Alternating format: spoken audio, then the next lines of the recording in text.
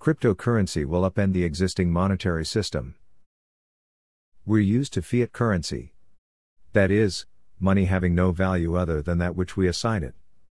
Thank Nixon for taking us off the gold standard in 1973. Our money is created as debt. It's offset by bonds we sell to other countries, largely Saudi Arabia and China.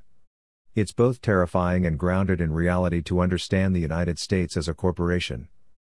The system is precarious, a Ponzi scheme. All that needs to happen is for, let's say, China to stop buying our debt and the entire system will collapse. Crypto is real money, not linked to any nation's monetary system. As such, it presents a real danger to the existing system. Its capitalization is far greater than what most realize. Dogecoin, started as an Elon Musk joke, traded $20.67 billion in the last 24 hours. Bitcoin traded over $70 billion.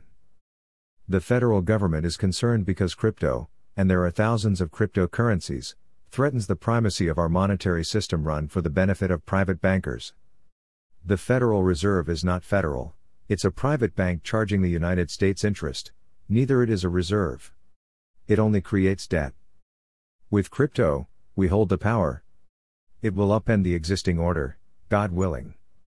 Welcome to the libertarian cyberpunk future we can birth. Cryptopia explains much better than I.